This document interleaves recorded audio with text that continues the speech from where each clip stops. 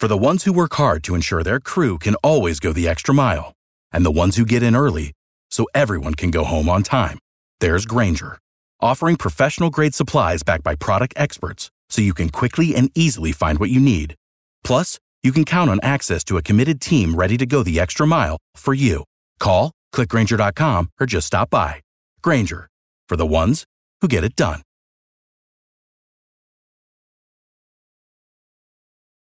Every team, every topic, everywhere. This is Believe. Attention pro athletes. Want to secure your financial legacy and thrive off the field? Oakbridge Wealth Management, led by wealth manager Chris Anicetti, is your dedicated financial planning ally. But don't take it from me. Take it from the Dallas Cowboys' Tyler Biadasz. He says, Chris set goals financially and has been incredibly impactful in my journey in the NFL. Experience our customized, comprehensive approach, trusted by top NFL players. Don't leave your financial success to chance.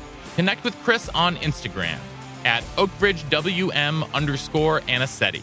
That's OakbridgeWM_ANICETE, and let Oakbridge Wealth Management guide you across the goal line.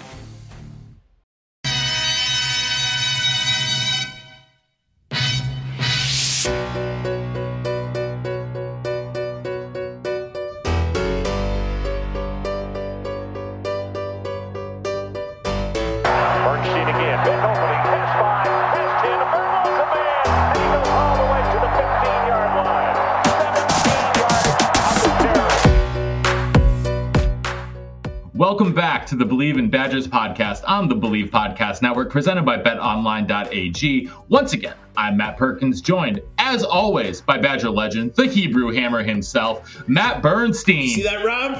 I see it's it. Not so bad, eh? Oh, it's good.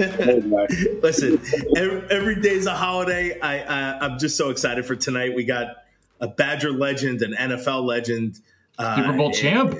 Super Bowl champ. And literally when I saw him, I was like scared immediately.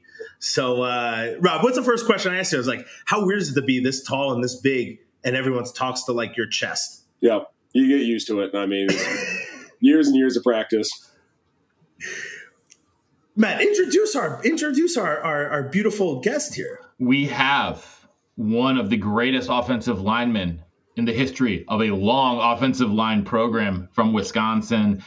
Super Bowl champion, All-American, Rob Havenstein. I pronounced it correctly. Rob, such an honor to have you here. We had your former Rams teammate David Edwards about 2 months ago. Now we get to hear from the other side of the line from that Super Bowl winner. We'll have to get Logan Bruss at some point as well, just to fill out that Rams offensive lineman trio. But Rob, thank you so much for being here. Well, I appreciate it. Thanks for having me on. Can't wait for it. Of course, man. Of course, we appreciate you being here.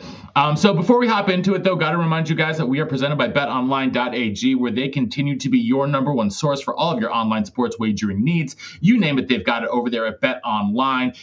NHL playoffs, NFL playoffs. By the time you're listening to this, both of those series may be done. Who knows? Either way, MLB, casino games, golf, I mean, you name it, it's over there. MMA, boxing. Head on over to the website. Use your mobile device to sign up today. Get a 50% welcome bonus on your first deposit with our promo code BELIEVE. That's BLEAV. Bet online, where the game starts.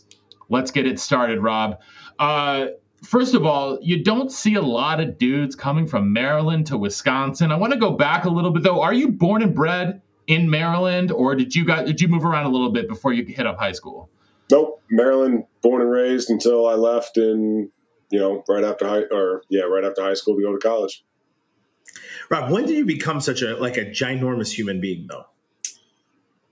I was always big. I got a twin brother, and me and him were always taller. I was always a little bit wider than he was. But I kind of got really big in terms of weight wise throughout high school, which is 100% my own fault. I stepped on the scale when I first got to Wisconsin, just a smidge heavy. But in terms of I was a 6'5" freshman in high school, and then I want to say we went to 6'7", and some change, maybe sophomore year, and then got up to eventually where I am now, which now I'm getting shorter. So it's 6'7" and 5'8", but I tell everyone 6'8" sounds better, Either way, you are an extraordinarily tall dude. I think you, Aaron Gibson, and Joe Thomas are like the 3 tallest offensive linemen we've had at Wisconsin. So it's nice company to be in.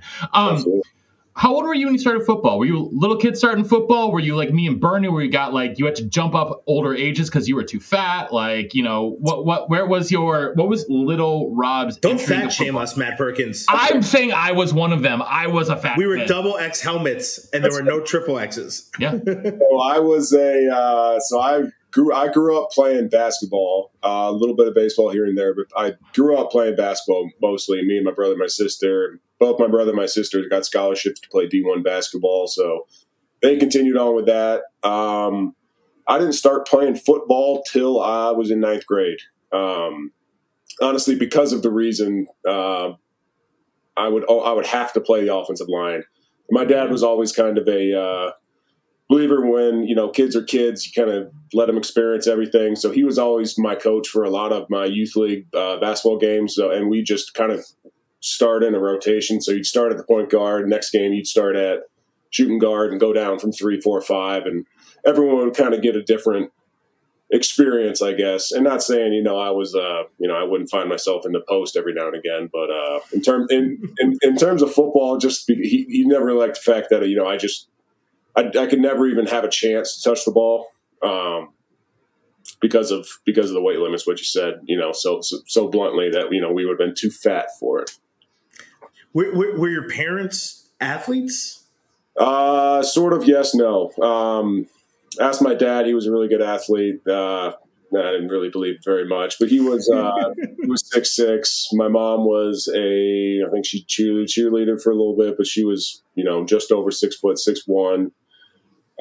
So there's no real surprise why me and my whole family are tall.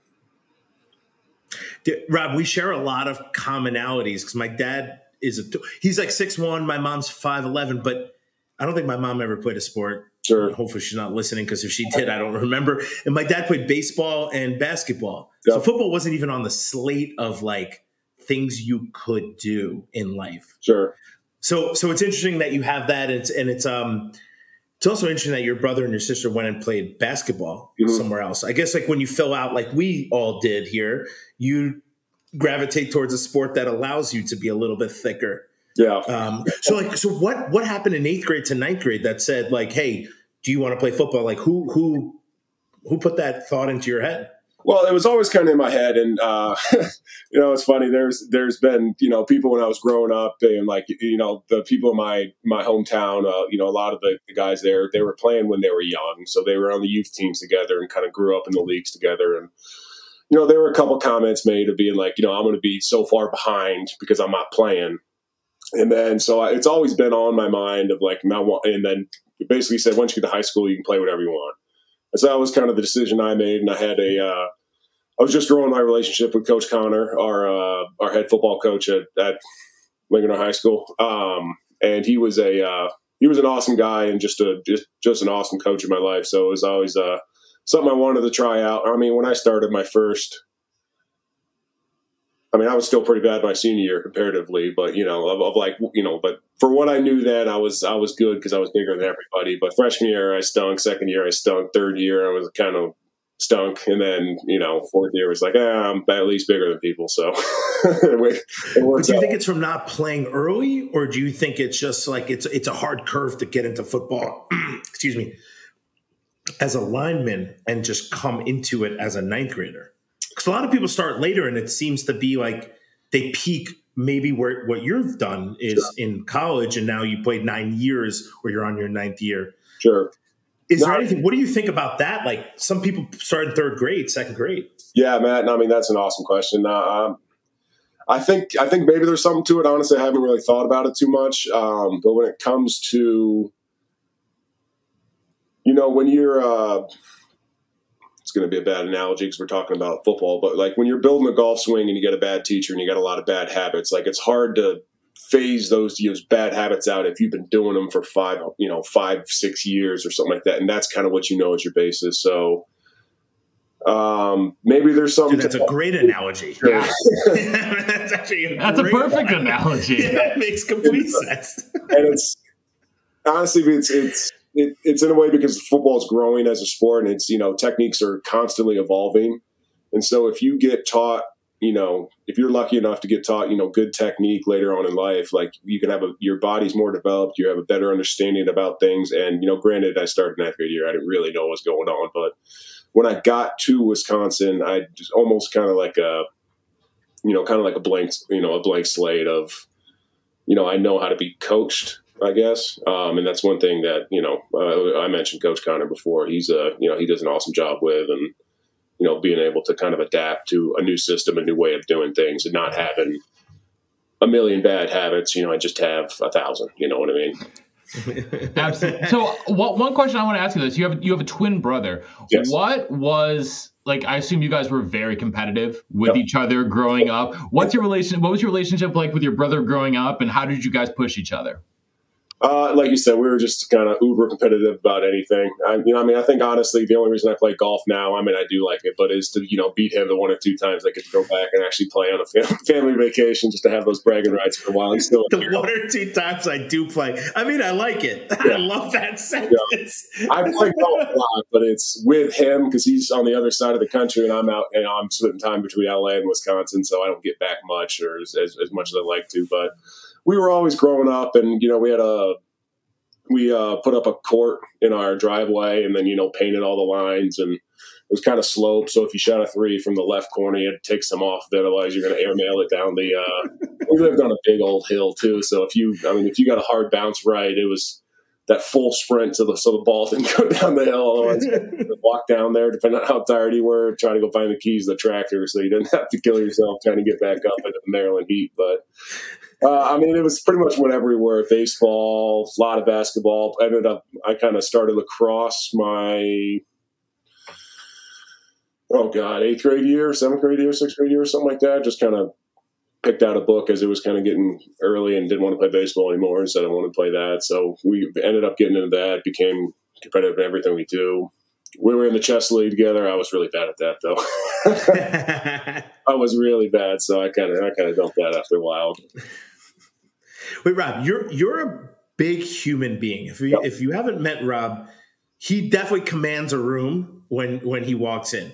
Rob, when did that come? When did you just form into this massive human being? And I don't want to be rude. You're not a fat dude. You are just a massive. I appreciate it. Guy. And when you walked in, I'm like, oh my goodness gracious, that is a dude. So when did that come, and how? Just when? I'm just so fascinated with huge monsters of human beings that somehow are not normal. Sure. I'm 6'1", 250. You can see I have no neck, but I'm pretty much still in the normal window of human beings. Dude, you're not. So when did that happen? Out of that. We already kind of touched on the height, and I was kind of alluding to before. So I was my first weigh-in at Wisconsin, I was 380 pounds, and that was just built by. Oh yeah, I know, that's exactly what I thought. I literally turned around on the scale thinking somebody had a foot on it and pressing it down, because the local scale at the my gym back home in Maryland it wasn't accurate past 330. So it always read me at 330, 335. And I looked online, and I see Josh Oglesby 6'8", 340, Travis Frederick 325, Peter Kahns, Gabe Carini, John Moffitt, all those guys, and I'm like, oh, okay, 335. Well, I'm kind of in range, and I step on 380, and I was like, holy crap! So that was a little bit. That's why I never stepped on the scale there. Well, that was the problem. They made me do it. I know, and I said I won't do this. No, and they said you have to, and I said you don't. No one's forcing me to step on a scale here. Yeah. You're not going to fight me for this. And then my coach was like, Bernie, it's a little out of line. You should step on the scale. It's for health reasons. I'm like, it's not for health reasons. You're going to yell at me if I am too fat. Well, and he's like, yeah, but I'm going to yell at you if you're not. So I'm like, well, you're just going to yell at me. So what does it matter? Yeah. So luckily for me, I did get on the scale, kind of have a little reality check. And then I got it with my my head athletic trainer, who was the assistant trainer at the time, Brian Bott. Pulled me over after, I want to say, love him to death. And I want to say 3 workouts in, kind of pulled me after. And, for 380 or whatever the heck I was, I never did see 4 bills. There was a rumor going around that was 400, but I never did see it because I didn't get on the scale. So you can't prove it, Matt, all right? You can't prove it. 380 is the tops. And so he grabs me after, and he's looking at me. He's like, "Hey, Rob, we think you're a good player. Otherwise, we wouldn't have recruited you." And I'm almost like, my first week of summer, right? And he's like, "But you got to lose weight." I was like, "Yeah, I understand. I get it." So I've been on it's been 5 years in college and 9 years in the league. So I've been on a 14-year diet. So this has been over a whole bunch of years to even the absolutely trash can of a body it is now. But it's gotten better. As I've gotten older, it's been kind of a slow decline to try and honestly kind of get to a position where I can maintain this weight without doing anything weird. You know what I mean? Yeah, absolutely. Well, because also, like, just as an outsider, as someone who's been following, like, Badger recruiting and all that kind of stuff, you were a bottom-heavy 380 when you arrived. You always had, you always seem to have, a very sturdy lower half, and a lot of guys who are at that rate just have big bellies, but you never had that big belly. Like, what was it? Maybe you did when you arrived. Maybe I didn't see that. I still got the belly. Well, either way. So do we. Either way. Yeah, absolutely. Well, before you get to Wisconsin, you were recruited by not just Wisconsin, Penn State, Stanford, Virginia, Wake Forest, North Carolina, like tons and tons of programs. We ask everyone who comes, like, what made Wisconsin stand out and why Wisconsin when you have offers from top programs across the country? Sure. A couple different things. Honestly, I got a lot of really good advice from my father, from my coach. Nobody was pulling me in a direction, no matter what fans they were. If somebody was a Penn State fan, if they were important to my life, like my dad and my mom were, Coach Connor, who I've looked up to a lot, like they always kind of said the same thing. They were like, "We're not fans of any one program. We're just fans of Rob Havenstein." Obviously, my mom and dad would say son, but it was, so that kind of really allowed me to kind of sit back and, really think about what I wanted in my college experience. Cause for me, this was a one and done, and I understand it's a little different here in the college football era, but in my mind, I wanted to go make a good decision. I had been to Penn State a couple of times, being it's in driving range, and, just the allure of that was awesome. Maryland was a little, I don't want to say a little too close from home, but I kind of wanted to get out and, just meet some different people, see some different things. I didn't want to do the same thing, geologically my whole life. And that's something I thought was cool. And one thing happened, Penn State sent me the wrong recruiting letter to another offensive tackle. And it's a great story. I don't even think they know about it, but it was, I'm not going to say the kid's name because it doesn't matter who the kid's name is, but it was like, "Hey, blah, blah, blah." And I'm kind of looking at it, it's like, "Oh, that's weird." I got it delivered to my house, with my name on the front, but in the letter, it was "Dear blah, blah, blah." Like, we really want you to come, blah, blah, blah. There's, if we don't get anyone in this class, but we get you, we'll rate it success. And this kid was an offensive tackle. And I was like, that's pretty telling. Yeah. Not that I did anything out of spite or vengeful. It was one of those things that kind of was put in the back of my mind for, banking, not interest, but, banking knowledge about kind of how I want to make my decision. But one of the biggest things is when I first actually went to Wisconsin, I went with my uncle who lives in Michigan, flew up there, hopped over, and I walked in the door of the old weight room back when there was no windows and, absolutely no hope, which I still love. There was in the basement. Exactly. The basement. Yeah, that was the one that I used for 5 years of my entire life. No windows. My favorite weight room ever. There was just that whole thin red carpet on concrete. It was beautiful. Beautiful. Anyways, I'm getting sidetracked. No, you're not. Make me cry. No, you're not. No, you're not. When you do Russian twists on that carpet, you could hear the metal clank on the floor. You're not wrong there. But there's so I was waiting kind of in that little hallway, and some of the old linemen were in there getting a lift in. And one of the recruiting guys, hey, Bach, can you go? I didn't know about it at the time, but hey, can you go grab some of the guys, meet this recruit? And they came to the door, and it was the first time I've seen a program where I'm literally looking at people eye to eye. They're 6'6", 6'5", 6'8" was Josh.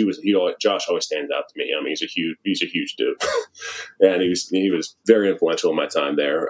But it was it was kind of one of those things like, oh, I just kind of generally look like I fit in around here. You know what I mean? And then I went to a game. I want to say it was Travis Frederick's first start against San Diego State, maybe Fresno, some red team. I don't know. Yeah, 2009, 2008, 2009, something like that. Yeah, that sounds about right. Yeah, that sounds about right. And Travis was my host after, and you just kind of go around, see the campus and everything. And it's I went during. Well, it starts of August, and so it's beautiful there, and it's not freezing cold yet, and you see everyone's out and around. You see jump around. It's just like, man, this is just it's kind of got a different feel to it, and just the whole town. And then once I'm getting on tangent, but that's basically there's no such thing as going off topic here on this podcast, which is one of the things I love about doing it. Share what you want to share. Yeah, so because we always ask about the officials. So I mean, we're going to go in and ask you about your officials. So Travis Frederick's your host.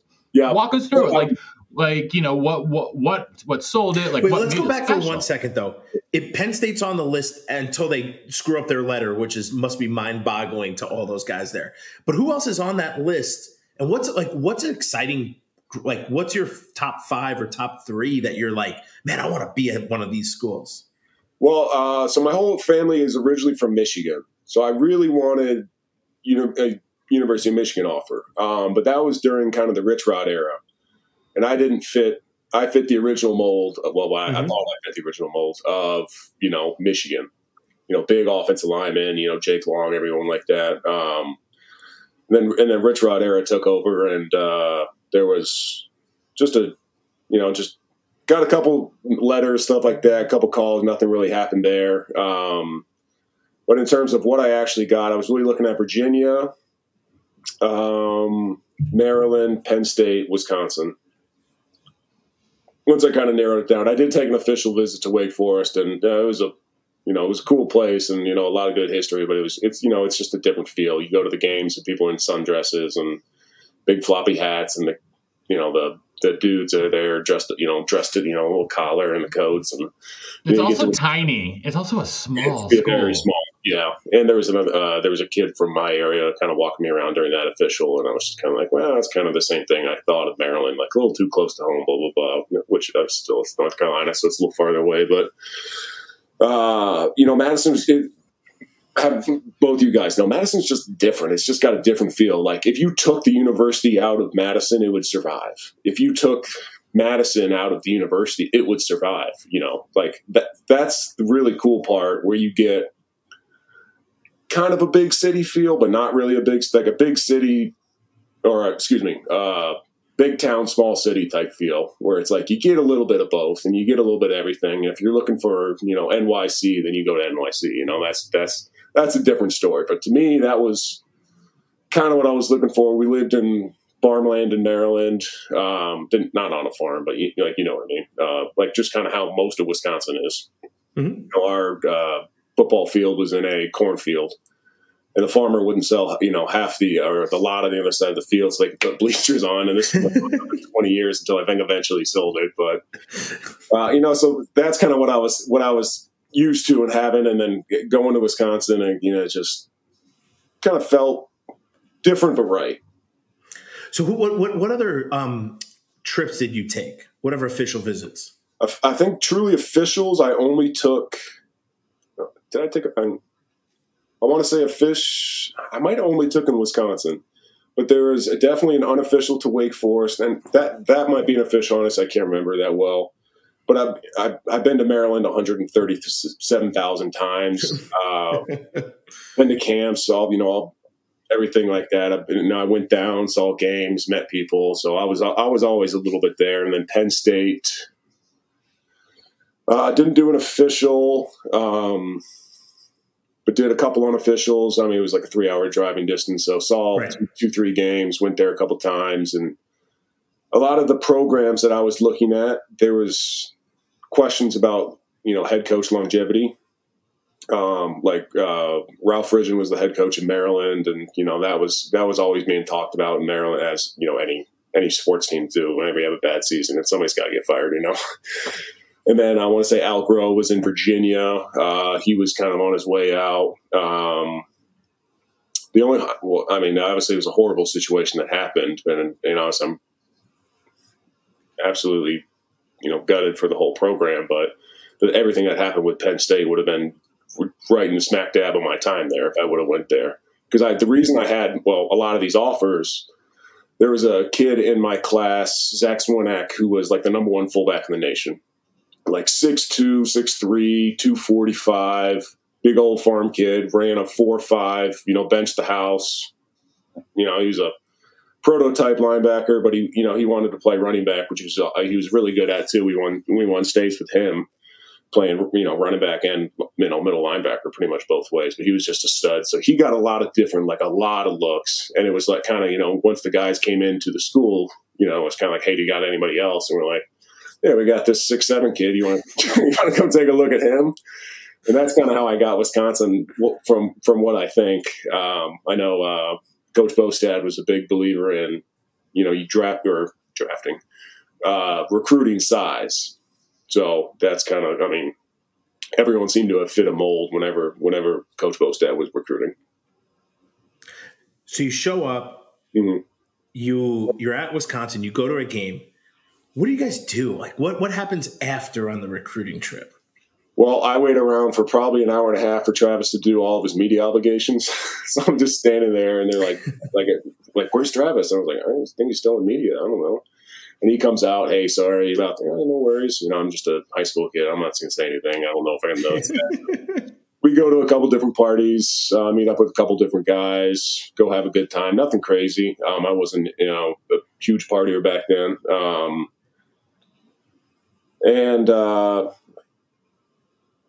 I don't think it didn't get too crazy. And then I know a couple of the guys that I was there with did, who actually kind of funny, actually came to Wisconsin in my freshman class, because they were, saw them the next day flying out, and there was one guy was sleeping in the middle of the airport, and his mom was all real upset, and so she was telling him how he went out and got a little bit too hydrated and missed the flight home, and I'm pretty glad I didn't do that, but.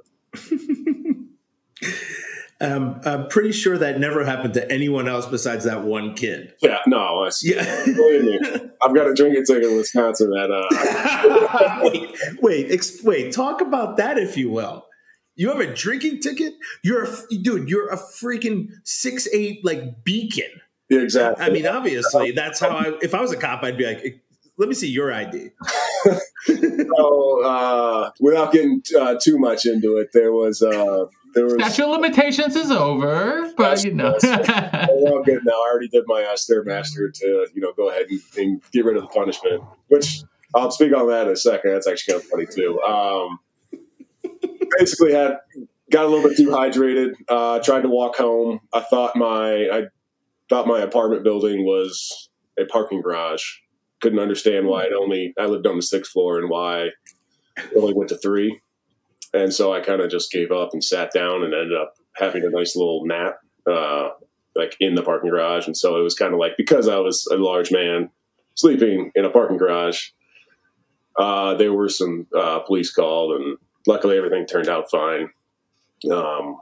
Like I said, I had to make those phone calls, and hey, this is what happened, blah, blah, blah. And then, report for duty for the old Stairmaster. So, but because I was 380 when I first came in, what Bot did was basically, hey, how do you shred fat off guys? You stick them on a Stairmaster for 45 minutes. So I've been doing this 2.5 years. So it was, I almost had to kind of sell it a little bit because it was at like 5 a.m. I'm just kind of, doing my steps, and my coach would walk in. I kind of have to bend over and oh, it's so hard without being like, all right, go ahead and speed that up real quick there. What could possibly you have drinking that night Just to put you in that state of mind. Just a little bit too much. Just a little bit too One fishbowl, probably. That was it. I didn't make it to the bar. I was in line and I got kicked out by a Red Hill who will remain nameless. Sent me home, and I just was a block away, and I couldn't make it home. So 100% on my fault, my own accord. I accept responsibilities. Shouldn't be doing that young, and shouldn't be doing it anyways. Now it hurts too much. Dude, now it hurts way too much. I had a couple of beers last night, and I woke up today, and I was dying. And I just got a hangover from you saying you drank a couple beers. Yeah. Me too. Wait, Rob, I have a funny story. So in the summer, I got home at like 2:30, 3 o'clock. I was living with a bunch of football guys I was subletting. I must have lost my keys. And there was a little teeny backyard, and I just went back there and fell asleep. Woke up at like 7 a.m, knocked on the door. I feel like everyone has these stories. I had friends visit. They fell asleep on the bus stop, like bench. You just happened to be 6'8". I happen to be taking a nap in the wrong spot. Yeah. You could have fell asleep at a field or somewhere else. It would have been fine. Bus stop would have been cool. I've had a couple buddies fall asleep on, they keep couches on their front porch. A couple people walk up and fall asleep on those and kind of like wake up and be like, oh, crap, gotta go. Most of the time, it's somebody poking. I'm like, hey, you can't sleep here. It's like, oh, crap, all right, go. Yeah. I never did. I'd probably break the couch, but that was my one story. Listen, I lived across the street from Whitty my senior and my victory lap year. And when one night a couple of my buddies decided that like they want to like bury each other in the sand volleyball area of Whitty outside and fell asleep buried in the sand. That's pretty good. Yeah, I thought that was pretty good. Yeah, that's nice. It would take a bulldozer to get Rob in the ground. Sorry, Rob. I didn't mean that in a negative way. You're just too tall. Like, we're going to dig forever. Now, you came in with some serious characters in your class. One of them is one of our favorite people, Kyle Costigan. First of all, you came in with Costi, you came in with Dallas Wallen, you came in with, there were a couple other O-linemen that I think came in with you as well, but, talk to us about your relationship with the other linemen and some of the other, Bo Allen was in your class too. Another great guy, another great character. Talk to us about the relationship you had with your recruiting class and how you guys bonded. I'm not sure. Did you guys do who was your head strength coach at the time? So it was John Detman. It was Detman. And Bott was an assistant at the time too. Yeah. Did you guys do the sandbag tour up to the football offices when you first got there? No. It was a 100-pound sandbag, a 75, a 50, and a 25. And so we got all the freshmen there, and basically just you went in a line, and they all had to be picked up at one time, but it didn't matter who carried them. And you would start from the bottom floor, where you go out to the field and go all the way up to the football offices on floor 8. And you were just walking. So we do a lap, and we're like, for one of the first things, they're like, all right, Herb's like, get in the elevator, go back down. I'm like, what? We're like, we're just going to do this until somebody stops. I was we got like 3 or 4, and he was like, all right, good job, cut her loose. But it was kind of one of those moments where it's like, okay, we got some pretty good dudes, so we were all pretty like-minded. And the guys who stuck around, which obviously you're going to have some guys fall out, that's just the way business works with school, football, injuries happen, things like that. So, but I think we're all very like-minded. And so Kyle actually came in as defensive lineman when he got first recruited, and then switched over to offensive line once he realized he was actually pretty smart. And it was always really good. Like Kyle was always really close with Bo Allen, Conrad Zagzebski, and I formed a pretty good bond with those guys. And it was always just everyone, like I said, everyone's just very like-minded. Everyone wanted to get after it and wanted to work and wanted to be good, and we all kind of went about it the same way. And Kyle's one of my good friends to this day. And I love him to death. And I could talk about Kyle Costigan forever. That's, you talk about the strongest man alive. This man had a bowl of nails for breakfast without chocolate milk. It's crazy. His guy's stronger than heck. like broke a kid's arm, and we were playing Penn State trying to get a fumble back, which he did because he broke the kid's arm. He's just, there's a lot of stuff I can't say here, right? That that he definitely did and overcame. But just like if you want to deep dive into like what being tough and what being loyal and just having a love for a program and a love for what you do, like just go look at Kyle. I mean, 14, 15, 16 surgeries later, he finished out his career.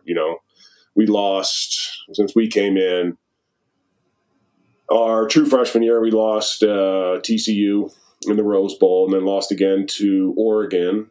Oregon, and then lost again to Stanford in the Rose Bowl, and then went to the Capital One Bowl and lost to Jadeveon Clowney's South Carolina Gamecocks, and then eventually, and Kyle's had 10, 11, 12, 13, like I said, a whole bunch of surgeries at that point, of just gets himself into a position to go ahead and play this last game, which he might know it might be his last game of the career. I know he gave the NFL thing a shot.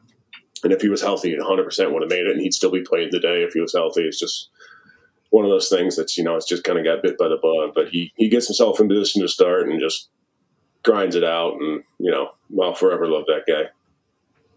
It's hard not to. It's really hard not to. Like, he's a legend, even for like he's a legend around the program for so many reasons. So, attention athletes. Do you want a frictionless and tailored financial planning experience to secure your future?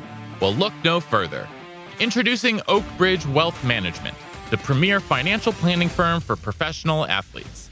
Led by wealth manager Chris Anicetti, our team provides a unique and comprehensive approach, ensuring your financial success both on and off the field. We understand the unique challenges you face as a professional athlete, from managing cash flow habits to planning major business purchases and navigating complex contracts.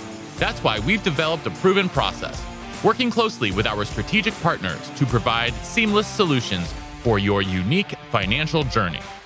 Our services evolve with your career, offering short, mid, and long-term goal setting, portfolio optimization, real estate investments, and more. As you transition to life beyond the field, we support you with career development and philanthropic ventures. But don't just take our word for it. Top NFL players like Chase Boulier, Tyler Biadasz, Alec Ingold, and more trust Oak Ridge Wealth Management to guide them towards financial success. Troy Dye of the Minnesota Vikings says, "I really love the work that Chris and the rest of the Oak Ridge group do. I especially like the honesty and transparency when it comes to setting up financial goals and plans that best fit my needs and situation. It's time to elevate your financial game plan. Connect with Chris on Instagram at OakBridgeWM_Anicetti. That's OakBridgeWM_ANICETE. And join the winning team." For the ones who work hard to ensure their crew can always go the extra mile, and the ones who get in early so everyone can go home on time, there's Grainger, offering professional-grade supplies backed by product experts so you can quickly and easily find what you need. Plus, you can count on access to a committed team ready to go the extra mile for you. Call, click Grainger.com, or just stop by. Grainger, for the ones who get it done.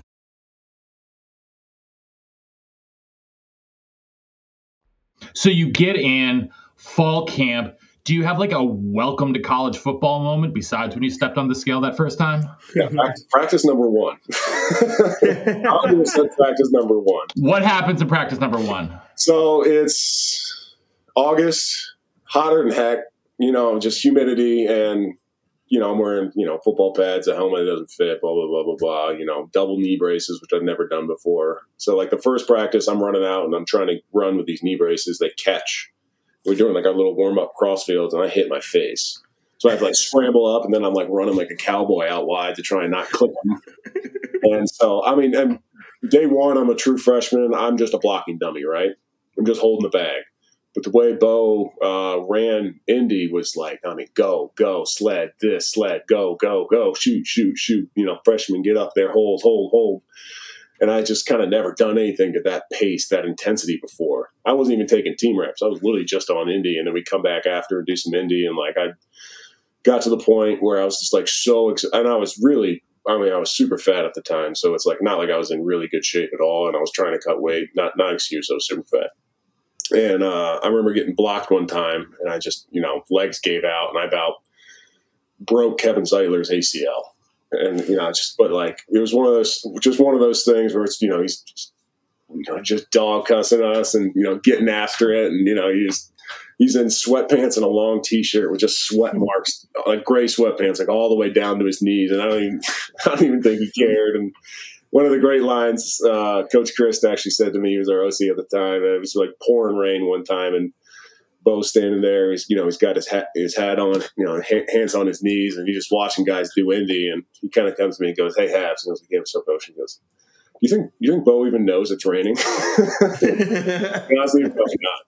But so we throw this, and I'm just dead, dying. Like, I can't even pick my head up. I'm so tired. I've never felt a level of tired that bad. And I was like, dude, I can't do this again. Like, I can't. I'm done. That was it. Like, I'm walking back through the tunnel, like thinking of what I'm going to call my mom and tell her, like, I can't do this, and be like, Dad, I'm sorry, And luckily, I look to my right, and there's a freshman defensive lineman.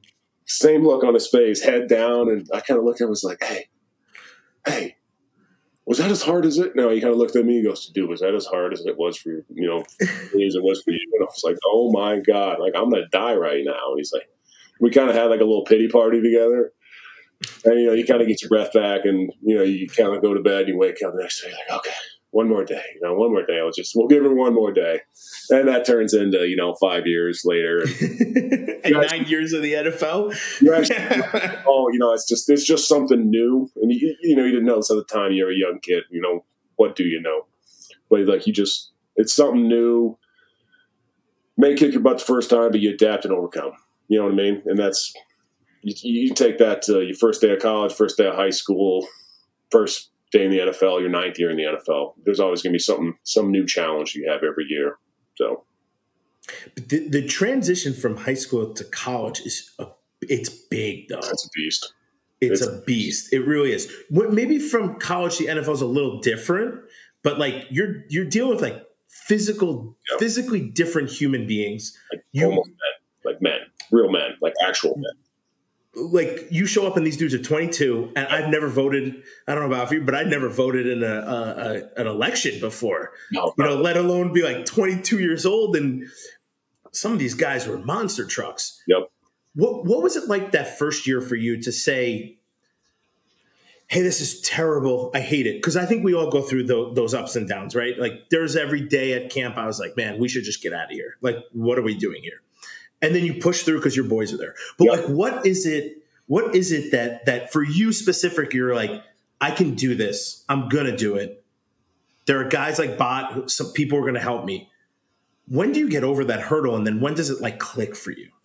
I think it's different for everyone. I think kind of how we talked about earlier, like how I talked about the guys in my class, even more than that, like the guys in our offensive line room, like we had to be so bonded together because of honestly how hard Indy and practice was. Like practice was way harder than the games and how hard that was. And so that kind of drew everyone together. And me being a young guy with having such a good group of older guys, but like, when I got there, it was Gabe Karimi, John Moffitt, Bill Nagy. Like those were awesome guys who were seniors. And, they took me around, showed me a lot of different things about, what a 22-year-old, can do, not me, obviously, but like take me around to bars and, kind of just like show me things. And, they were honestly really nice to me. John Moffitt was an awesome guy to me. He said, kind of took me under his wing a little bit. And he was like, "Hey, if anyone gives you a problem, come find me." And I was like, "I would be sure to do that." Okay, so hold on. I got to interject. One of my good buddies played with John in Seattle. Yep. And so I need to ask you, craziest John Moffitt story that is fit for an audience of the podcast, because there's a lot of John Moffitt stories that aren't. Yeah, no, there's a lot. Honestly, I don't know if I can say any crazy ones that are fit for this. We're going to have to get together, have a beer or six, and then probably just start talking about them sometime. But it's well, listen, Bernie and I will be up in Madison in about 2 weeks, so we can make that happen if you're up there. But this week, so. We'll have to wait till you retire. But then 6 to 12, and I can't wait. All I've heard about John is that, one, he's absolutely crazy. Bonkers. But I've met him a bunch of times, and he's like your dude, though. Like awesome. If I got into a fight, and I never play with him, he would fight with me. If you had a W on your ball, he'd be like, hey, that guy's got no neck and has a W. He's probably full. But it's crazy. Do you think it's crazy to have that Like, I love that reputation for him. I love that. Like, maybe some of the other stuff was a little outrageous, but like the fact that like I knew that guy had my back and I didn't know him was awesome. Mm-hmm. And I hope people know that about me, but like still, sure. He really would be like, if somebody punched me in the face and he didn't know who I was, he would punch them in the face. 100%. Yeah, no. I think having a guy like that is awesome. Having a team full of guys like that, that's probably a different story. But you got one guy, and it wasn't like he was always off the rails. Like, he commanded respect by the way he went about his stuff.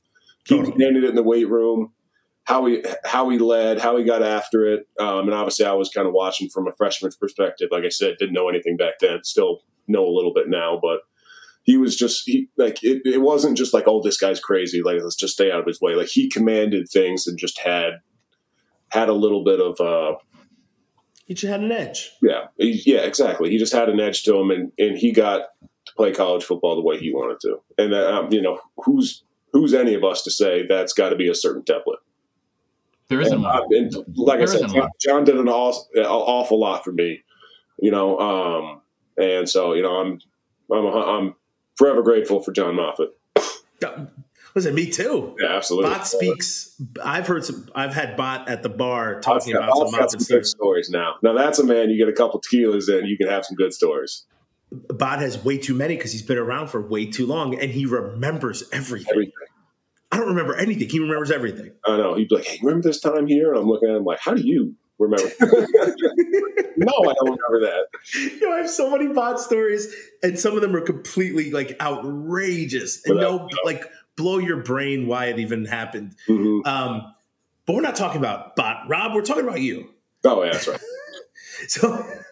So when does it, like, you, dude, what's it like to start a football game? Like, what's it like to run out there knowing you're in the game, you're playing, and you're like, whoa, everyone's here for me? Because what was your first start? Your first start was what, first game sophomore year? No. Or was it redshirt freshman year? Redshirt freshman year. I started South Dakota State when Russell was quarterback. Whether I think Josh might have got banged up a little bit. Josh Oglesby was playing right tackle at the time. I was his backup. Or they were resting him or something. I can't remember. But I got my first start there and Ryan Groy got his, I want to say his first start. Maybe I'm wrong. He's obviously a year older than me, but he was also in with us. But my first action, I'll get back to the starting here in a second. But my first action was UNLV. I think we opened the season with them, and we were going into half in a 2-minute drive. And I'm standing on the sideline, like, cool, let's go scoring, boys. Like, woohoo! And I just, I'm standing next to, we called Coach Bo Dad at the time. So I was standing next to Dad, and he turns around, he kind of points to me and Ryan. He's like, you two, get in. And we're like the game? Like, this thing out here? Or like, what are you talking about? Flying out there. My first action was a 2-minute drill with Russell at quarterback. And the whole time I'm sitting, I'm like, just don't kill him. Don't get him killed. Don't get him killed. Don't ruin the season. I'm like, oh, God, I'll leave right now. But starting, I think there's an evolution to it. Like, as you get better and more confident and be like, okay, I have that moment of I can do this. And kind of what we were, just talking to earlier, which I don't think we ever truly fully answered. But like, basically what I'm getting to is it kind of grows and grows and grows the more you fail. Like the more you get beat, the more stuff you see, the more times you lose, the more times it's just so hard you can't do it. Then you just go ahead and slap that arm around your back, and you just come back the next day, and you just go ahead and learn what you did before. Hopefully, fix it. If not, take another day, fix it then, and you just keep going and going. And as the years get on and on and on, be like, hey, I'm in this thing. Like I'm here. It turns to a point of like wide eyes, like, oh crap. There's how many people are in Camp Randall? Like 84,000. There's 84,000 drunk people screaming like, this is awesome. Like, it turns into like all right, like a focus where we can actually kind of like tunnel in and get that thing out, and just everyone kind of goes to blur. It's just faces kind of jumping and bouncing. It's a blur when you're really confident about what you're going to do, like how you're going to go do it. And you may not, but you're confident about what your plan is, how you're going to go do it. When you're young, you get those eyes going, and it's like, man, this is so cool. I just don't want to mess up. My parents are in the crowd, and, Cindy Lou Who is watching me on TV back home. If I give up a sack, she's going to leave me, type thing. You know what I mean? So it's just kind of like as you grow, you really kind of get into it and get after it a little bit. Dude, you're cracking me up. I love that.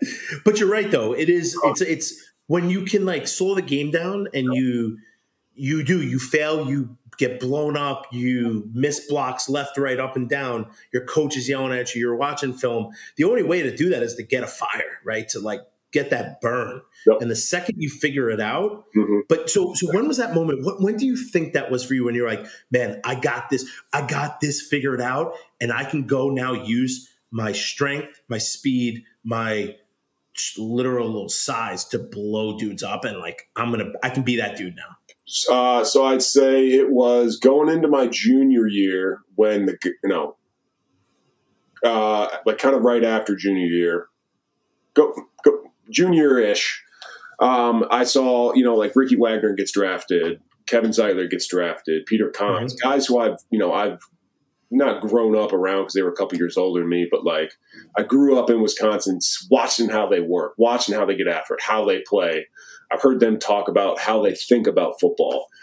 And I was like, okay, here's this and that. And then all of a sudden, Travis goes and Ryan goes. And I'm like, oh, wait, I can do this. Like the NFL is a real possibility here. And so it's kind of like, it kind of shifted things to me and be like, this isn't just a 5 and done. Let's have a good time. Like, let's, obviously I was trying to get good the whole time, but like, just like seeing that there's a future after, you know what I mean? To truly kind of start putting this together, because I knew how those guys thought. I've drank with them before. I've, been in the meeting with them for countless hours. We've talked about meetings. We've been in games. I played next to them where it's like, oh, got a real shot here, so we can go ahead and, see what happens.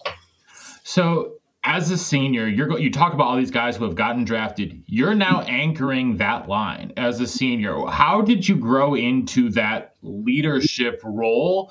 And who were, how are you as a leader? Describe your leadership style, I guess I would say, in the offensive line room once you are the veteran of the bunch, the next guy who's going to the NFL.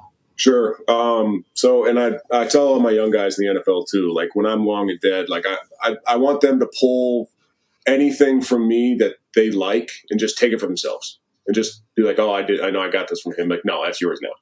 Like, cause that's what I did. And that's what I was kind of taught on. It's like, I saw a lot of different styles, a lot of people who had talked but didn't back it up, a lot of people who backed it up and never talked, and then a little bit of both. And so it's kind of like, picking and choosing from, your favorite grocery store. Like you go in like, oh, I like this, I like that. Ooh, I tried that, don't like that at all. Throw that out. But like but I had such good leaders before me. And so I've always liked to think, and this may be a little self-centered, but like, I'm kind of like I'm a blue collar worker. Like I'm not going to be the loudest rah-rah in the room. I don't have all the answers. I still get beat. Things happen. It's still football. It's still hard. But like the guys who I trusted and admired the most went out there and proved it every day. They were the example, not by just what they said, but how they did it. And then if they could back that up with words that actually meant something, then it was like, okay, like, oh, like that might be a little click in somebody else's mind, which, for me in Wisconsin, that's what all I wanted to do. I wanted the next kind of generation of linemen to like, hopefully take anything from me. And I'm not even sure if I did that. But that was my goal. That was how I was taught, how I had conversations with my leaders as I was growing up. And so once I got to senior year, that's kind of how I tried to take it. I did take a little bit more of a vocal role, especially with the team. That was new to me. that was, like I said, like I stole Travis Frederick's pump up speech one time. Like it was awesome. Loved that thing. I was like, I even texted him. I was like, hey, I'm going to steal this for, I think, the Minnesota game. And he was like, yeah, absolutely. You know, I stole it from somebody else. And I was like, oh, great. And stuff like that. So it was, so that was an adjustment, but it was, honestly, it was a good learning experience because, you know, how do you get good at leading? You know, the same way you get good at football, you fail a whole bunch of times and be like, oh, I just said something there. And I don't think I hit with anybody. So let's go ahead and, you know, adjust the message, keep it simple, whatever it is. Maybe, you know, take something back from what somebody told you, recycle that, bring it on. Like, because if it worked for you, it might work for somebody else. And if, you know, you're just trying to affect, you know, if you're trying to affect as many people as possible. And hopefully a lot of it was in the offensive line room. That's awesome, man. I mean, it really is. It's that's so cool to hear. What's it like to play like during like I want to say like Wisconsin's golden era? Like, Sure. Like we were almost. You almost like went into, it was like going into like I don't know, any type of boxing match, knowing that you were going to win every single time. And it was kind of awesome. What, as a fan, it was, I mean, literally every year you're like, we're going to win at least 12, 13 games. Mm-hmm. What's it like being on that team? Yeah, it was really, really cool for me. Obviously, winning's the most fun thing in the world. What say like 2008, you guys won the Outback Bowl against Miami, correct? Where it's kind of just started, and you know that was kind of when I was committed, but I was watching. I was like, oh, like they can hang with you, you know what I mean? Like that's kind of crazy. And you come in and, like I said, like you're not worried about the season at all. You're just trying to survive the day as a freshman. And so, but once you kind of were able to kind of like take a step back and realize what you learned that year, it was,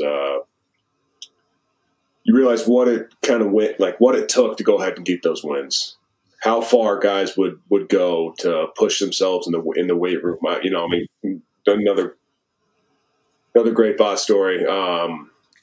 Sorry, there's TV just flipped up. There's nobody else in the house, and I heard noises. I said, hold on a second. I think the TV just flipped on.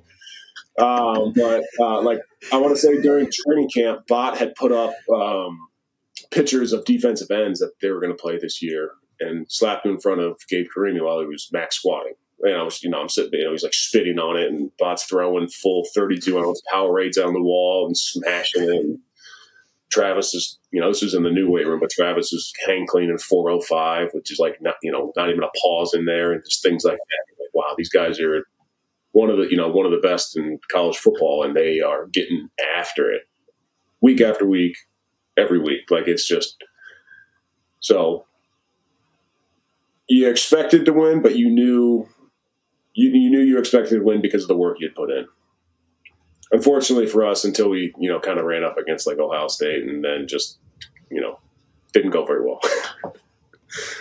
Well, one game though that did go well, that you were in was the 2012 Big Ten championship game where you guys hung 70 on Nebraska. Nebraska. That was a fun one. That was a fun one. What was it like? I gotta ask, what was it like to play in that game? Because that game, it felt like you guys could do no wrong. That was kind of the emergence of Melvin. Kind of bring him in, and we're running. That was the jet sweep galore in that game.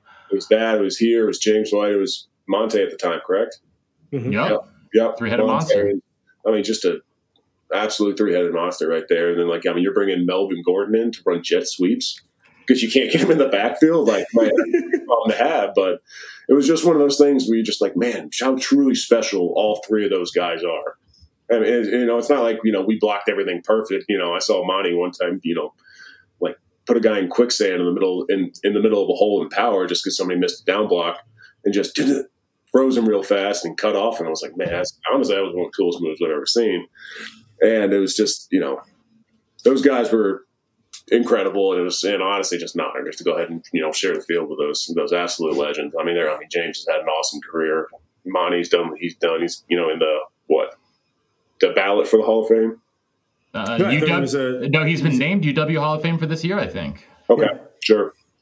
All-time touchdown leaders when he graduated, like NCAA. Like, that's insane. That's insane. I had a hold on his last play that didn't get called.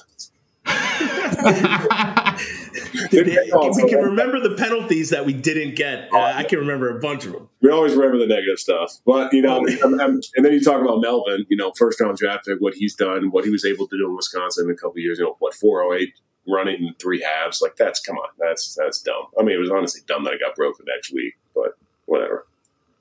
Yeah, that was.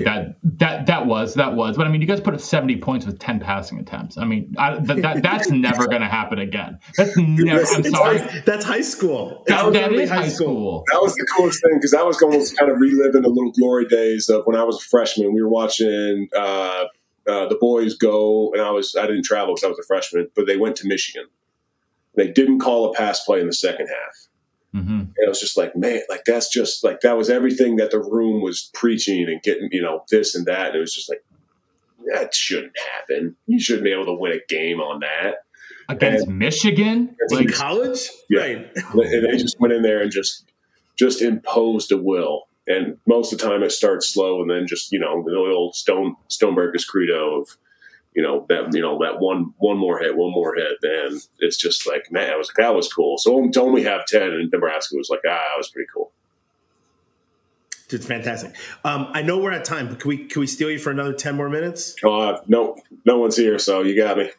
Oh, okay. Okay, perfect. So what's it like to be? I mean, you're having this astonishing career. You're playing with some of the best players to ever step on that field, you included. What's it like to get drafted? And then, dude, you're going into your 9th year. Like, this is your profession is football.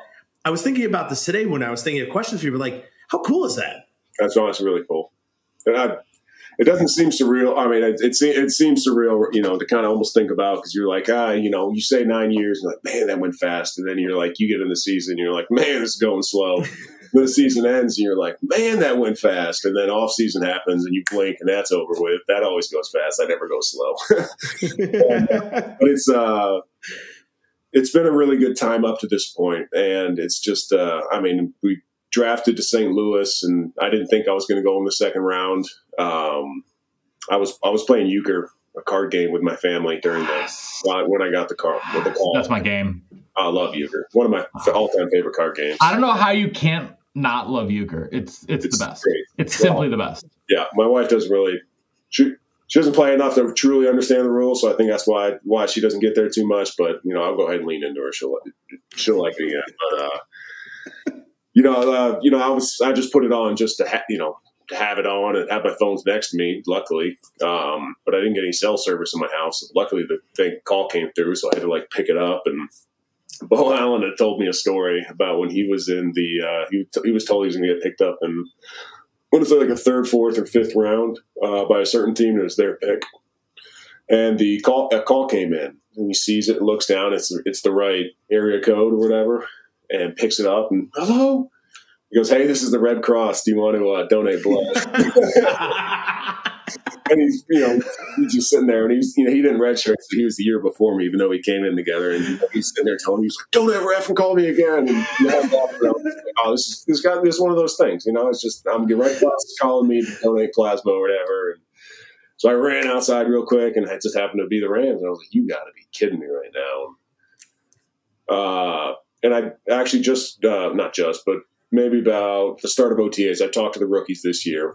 And it's kind of explaining draft day to them as they get older and older. Because when you get drafted, it's the greatest moment in your life. And it's still a really good moment. Like, it's one you're going to have with your family or whoever you chose to be there with you. Then as the years and years get on, you're like, draft day, not too, well, I wonder who they're going to bring in. And then all of a sudden they start drafting a couple in your position. You're like, whoa, hey, take it easy right now.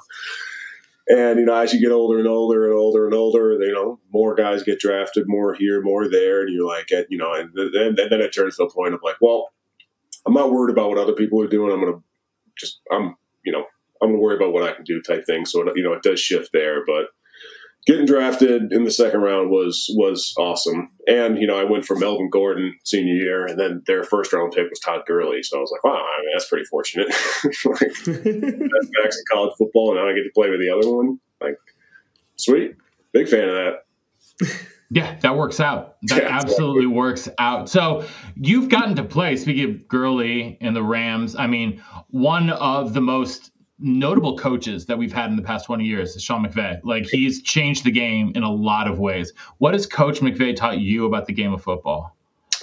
Sean's just so smart about how he goes about things. Like, everything in his offense has a place. It has a meaning. It has a reason. We don't just run motions to run motions. Like, we run motions so it looks like another motion we have on another play, which looks like another concept we have on this play, which looks like, something he dreamt about 4 years ago type thing. Like his life is football. And I think he dreams in football. He's got, if he's ever, standing there staring at the wall, you can just imagine there's little like X's and O's that he's picturing. And I mean, he's just that smart about the game. And having grown up with it, with his grandfather being around the Niners and their championship run, like, he's seen good teams. He's been around awesome players. He's been a coach up and through Washington for a long time, met a lot of good people there. And when he first got his job, or his head coaching job in 2017, like, he was obviously young, and he was younger than Andrew Whitworth, which was another guy I was super fortunate to be around. Honestly, I was super fortunate that Sean came in so he could bring Whit in, because that was one of the best things that's ever happened to my career ever, to bring a true NFL veteran. Because when I first got to the Rams, I didn't have that cemented offensive lineman leader. A lot of the guys were kind of fighting year to year, hopefully trying to be on the team, which 100% I would not agree with, but can get along with. But there wasn't that one guy who's just like, I'm the guy, and this is how I became the guy. Take it, take what you want, leave what you want. And Whit's a lot of the, I took what I learned from Wisconsin, like, I want to pick and choose some leader stuff. Like, I honestly just took a whole chunk of what he tried to do. I couldn't do it physically because he's an absolute alien. But of just how he thought about the game. And so when Sean came in, he brought in John Sullivan, a center who's an absolute just savant about football as well. And then Whit, who at the time was, I want to say, a 13-year NFL left tackle, like, grown up through generations, battled James Anderson, who else? Elvis Dumerville, Terrell Suggs, Mathis and Freeney, like, just dogs. And so kind of trying to get under his wing as much as possible. And he was just such a nice guy of, like, he wanted to leave the NFL and the Rams better than when he got there. And, I think he's done that. What's it like to hoist the Lombardi Trophy? It's a little surreal. You're talking about, dude, it's the epitome of sports in America. Like, there is nothing else. I'm with you there. I know they have the debates online, like, what's the best trophy? And you're like, it's a Super Bowl. It's a Lombardi Trophy. Stop. Like, 100%. You got 16 games. They all matter. We're not playing 82 games. But obviously, stuff's hard. I'm not taking anything from other professional sports, but you got, I guess now, 17 opportunities, and then you have, like, you have an off day, you're done, you're out. The whole season's done. Everything you did, all the training you did, done. There's no coming back for game 3, game 4, game 5, game 7. That's it. You're done. That's it.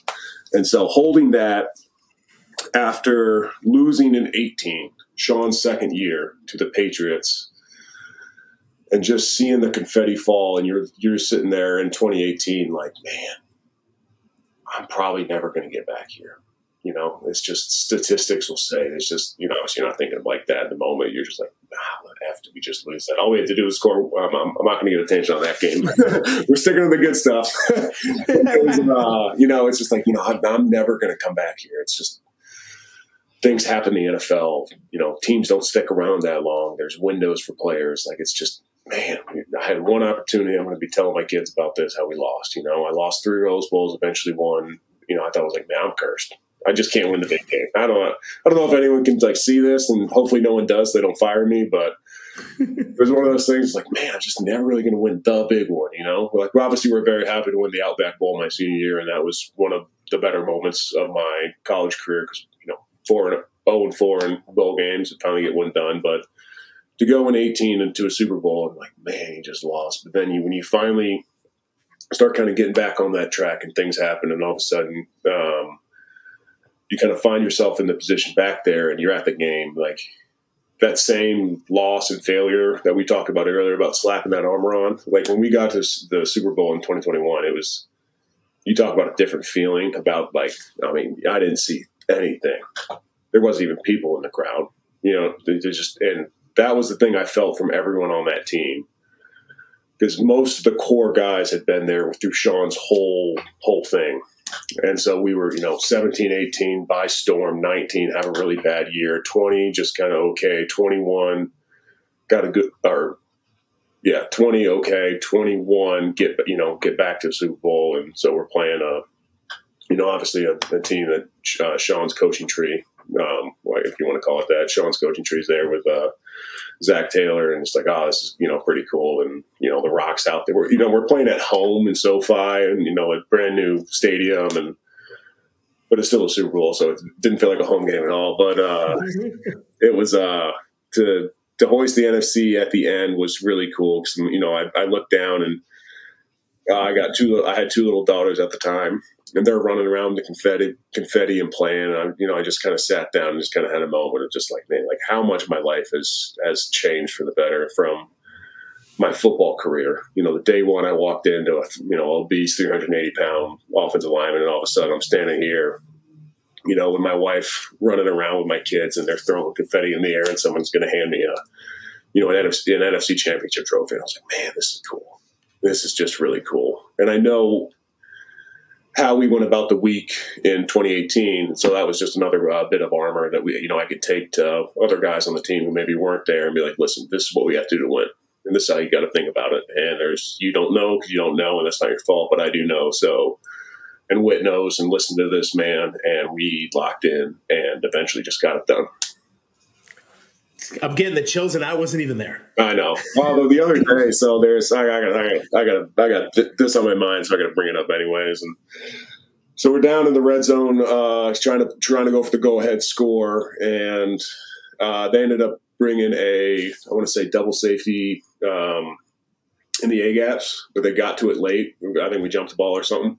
So they came from depth, but Matthew's staff does such a good job of seeing the safeties, where he knew we were going to be hot because we were taken elsewhere, but they got to it real late, and so we were actually able to fall. Like once the DNs dropped, we were able to fall back inside, and we weren't hot.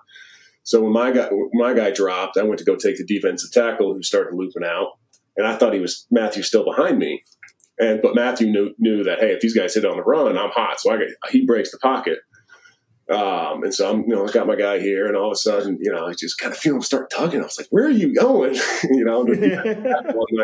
tried to let go as late because I had such a good grip. I was like, I don't want to waste this. Like this play's over for me, and this guy's going this way, and throw the hands up, blah blah blah. I get a hold, and Matthew throws an absolute laser to Cooper in the end zone, and he ended up just getting a pretty good shot to the face, actually. And we got a helmet-to-helmet penalty that negated mine. But it was just one of those things that Sean had brought up in another team meeting, and I was like, out of all the plays in that Super Bowl, that's the one you got to bring it up. I was like, come on, man. But he was making a point to the team. And so it's just one of those things. But it's like as soon as the play popped up and I saw the formation and everything, I was like, no. He's not going to play it. He can't play that one. Don't play the hole. Play the other one. Play the 20 good ones, not this one. Yeah, exactly. Play the no-look pass again, please. Out of all of them, that's every time I see that. Still, it's the coolest thing ever. He did it at OTAs, and you kind of miss it. Then all of a sudden, you're slowing it down, looking at your technique on film, and as you look up, you realize his helmet's this way, and he's throwing darts that way, and you're like, oh, he did it again. That's still one of the most incredible football plays I've seen in my entire life. You talk about a guy who was in position to make that play, Von Bell. I mean, he was locked in. I mean, if he doesn't do that, if he stares him down, pick game over. Yeah. I truly believe that, but Matthew's just that's another guy, like you said, one of the best football players to share the field with. It's just, having him as a quarterback and, just the stuff he can do and his ultimate, he's just such an ultimate competitor where it's just, it's awesome to have this guy on your team. And Cooper Kupp, my God, you want to talk about another dude. Dude, absolute dude.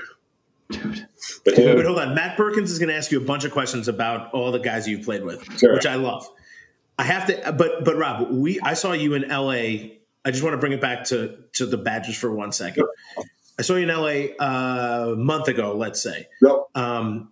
And it was for an NIL for the Badgers, so name, image, likeness kind of fundraiser. Yep. It was actually beautiful. It was very cool. Very nice. You met Coach Fickell for the first time, I think? Yes. Yeah, so did I. What's your overall thoughts about him and from what your experience was that night? Well, I saw he was kind of making the media tour, and so a couple days after that we met him, and he took a photo with James White. And James's caption on Instagram was like, the Badgers are in good hands. And I was like, man, that's just such a good way to put that. Like, screw you, James, for always having the right answer. But, but 100%. I think, there was a lot of people who were, a little bit surprised by the hire. We thought maybe, obviously he was going to go a different way. Then when Fickell's name came into it, I was like, well, obviously I've played against him. I've seen what he's done in Cincinnati. I didn't know him personally, but I was like, oh, that sounds like a pretty good hire. And then I met him and heard him speak. And there's a lot of head coaches who, which I think this is a kind of a dying out breed, but there's a lot of head coaches that come or that have that kind of figurehead speech, or the way they talk to you. It's like, hey, I'm not really here to. I don't really contribute much to offense and defense type stuff. But I'm just in the position because I'm the head coach, and that is the furthest thing from the truth at all. When you hear Coach Fickell speak, like, this dude is dialed into the landscape of college football. Honestly, when he was talking about, his, I won't bring up what he said in the meeting, but, Bernie, obviously, when he talked about, what he was thinking about, getting out to Wisconsin, like when he was making the decision whether, to pursue or not. It honestly sounded, not being self-centered, but honestly sounded a lot how I went about my college recruiting trip that, I just, told you all, or my college recruiting decision. And it was just like, oh, this, that's kind of like-minded, this kind of like-minded. And then when you talk to him, shook his hand and look him in the eye, you realize he was actually looking back. He's not looking through you or above you or anything like that. He was looking at you. And that was just kind of one of those things. Like, oh, okay, well, he commands a room. He's got this. He's got that. Obviously, he knows what he's talking about when he started getting on tangents about football. And you're like, I almost kind of want to, shave the beard, trim the hair up a little bit. And like, I think I got a couple years left. To be honest with you. It's just the guy you want to go play for, and that's something that. That's something that you just can't buy. You can't fake. It's just you got it or you don't. And that's like James said, I think Wisconsin's just in good hands. And I was just thoroughly impressed with Coach Fickell and his staff. And I saw the spring game, and obviously, people who look into spring games too much, stop talking about spring games. All right, we didn't score a touchdown in our spring game at 1 year. And I think we went to the Rose Bowl. I was still. That year is a perfect year for this example. Also, they had 13 practices to install an all entirely new offense. Yeah, it just doesn't make. Rob, you've been around a ton of different plays. Like, you can't do that. It's not going to happen. It could have been 13 years. And they had kind of the similar spring. Right. Like, you know what? Don't care at all.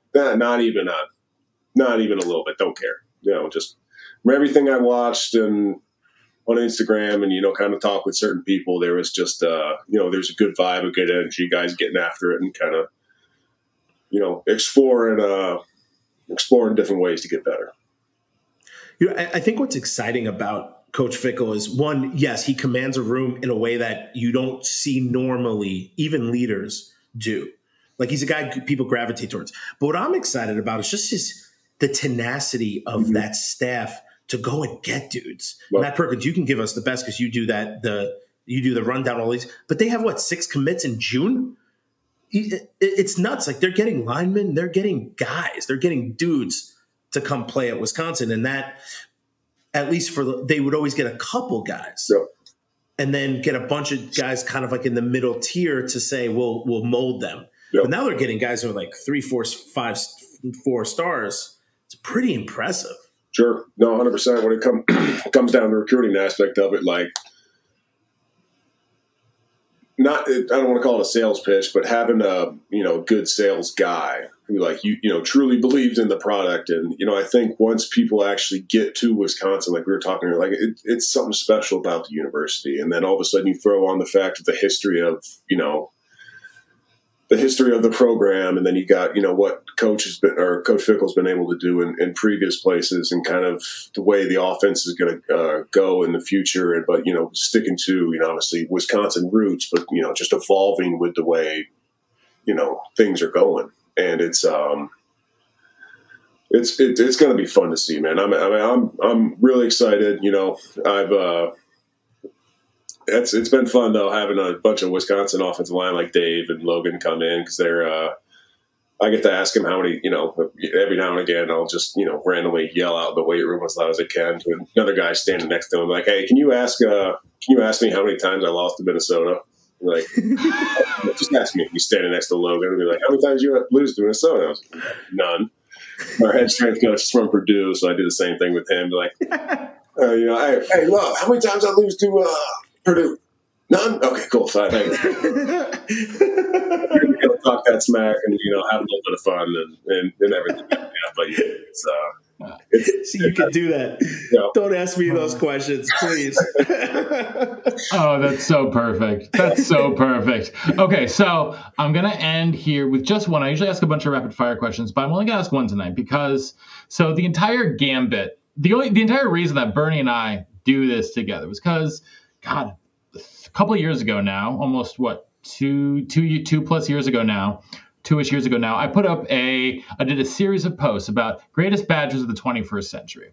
And Bernie was, for my money, the greatest fullback of the 20th century. Alec Ingalls still a little bit mad about that. Sorry, Alec. It's my list. I get to do what I want. But my offensive line was, from left to right, Joe Thomas, Kevin Zeitler, Travis Frederick, Dan Benning, and yourself. Oh, really? Yes. Oh, I appreciate that. Thank you. And so I have visual confirmation that I posted this on what day was this? I have the confirmation. July 24th to 2021. So this isn't me being some Johnny come lately. This is me being the truth. I've got it right here, right? This is my all 21st century team. Wow. All right.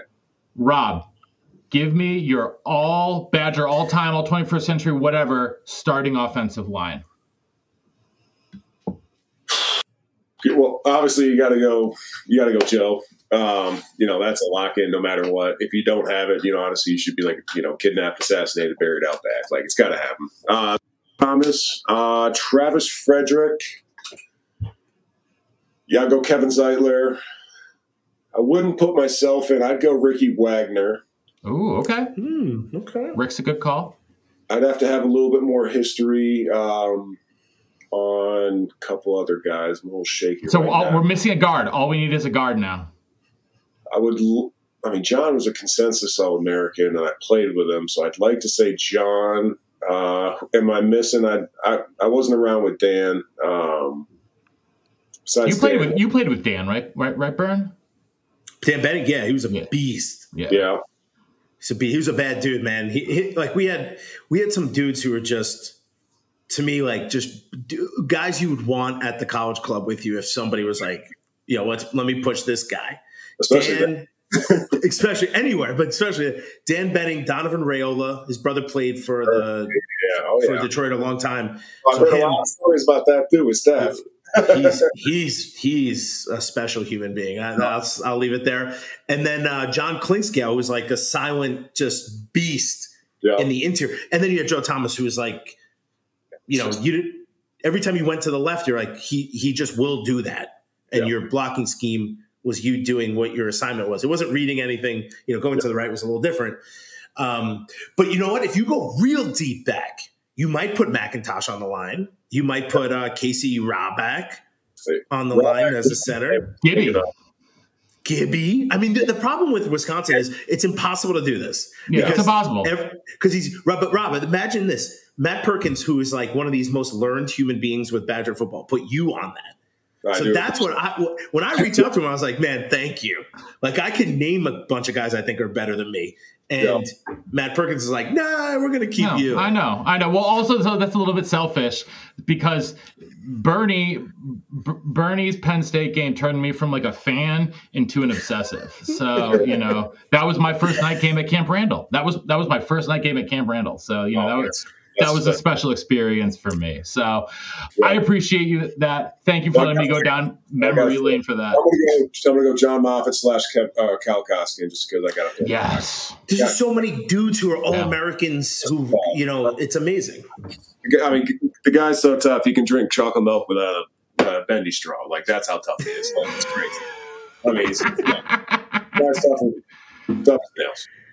It's incredible. I love it. Well, Rob, we cannot thank you enough for spending so much time with us here today. This has been an absolute pleasure. Hope to see you up in Madison very soon. Best of luck this year on the Rams. Not too soon. Get like 5 more years in. That's right. I just said this year. He's got a bunch of years ahead of him. I'm just saying for this season because we'll have him back again next year. We can talk about Matt it more. If Perkins and I are at the bar with you, you understand that there's at least 12 cold ones coming your way. I love it. Maybe more. We won't leave you in a 12's the first round, Burn. I promise. We'll get you back wherever you got to go. I think with the wife and kids, if I ever did that, I'd probably just go ahead and stay there. Listen, I know. But Alvarez is probably one of the most scary dudes. Bod, JD, Herbs. But my wife, she is really scary if I do something wrong. Yeah, my wife's 5'2". I'm still scared of her. Dude, my wife's like 4'10" if she thinks she's standing on like a ledge. And believe me, I am the most whipped human being. I'm okay with it though. Yeah, it's all right. It's fine. It's totally fine. It's totally fine. So listen, well, we can't thank you guys enough for tuning in today to the Believe in Badger podcast on the Believe Podcast Network, presented by betonline.ag and our friends over at Oakbridge Wealth Management. So until next time, it's Matt Bernstein, Rob Havenstein. I can't believe I pronounced it correctly again. So long, and see you next time on the Believe in Badger Football Podcast and on Wisconsin. On Wisconsin. On Wisconsin. Without the ones like you, who work tirelessly to keep things running, everything would suddenly stop. Hospitals, factories, schools, and power plants, they all depend on you. No matter the weather, emergency, or time of day, you're the ones who get it done. At Grainger, we're here for you with professional-grade industrial supplies. Count on real-time product availability and fast delivery. Call, click Grainger.com, or just stop by. Grainger, for the ones who get it done.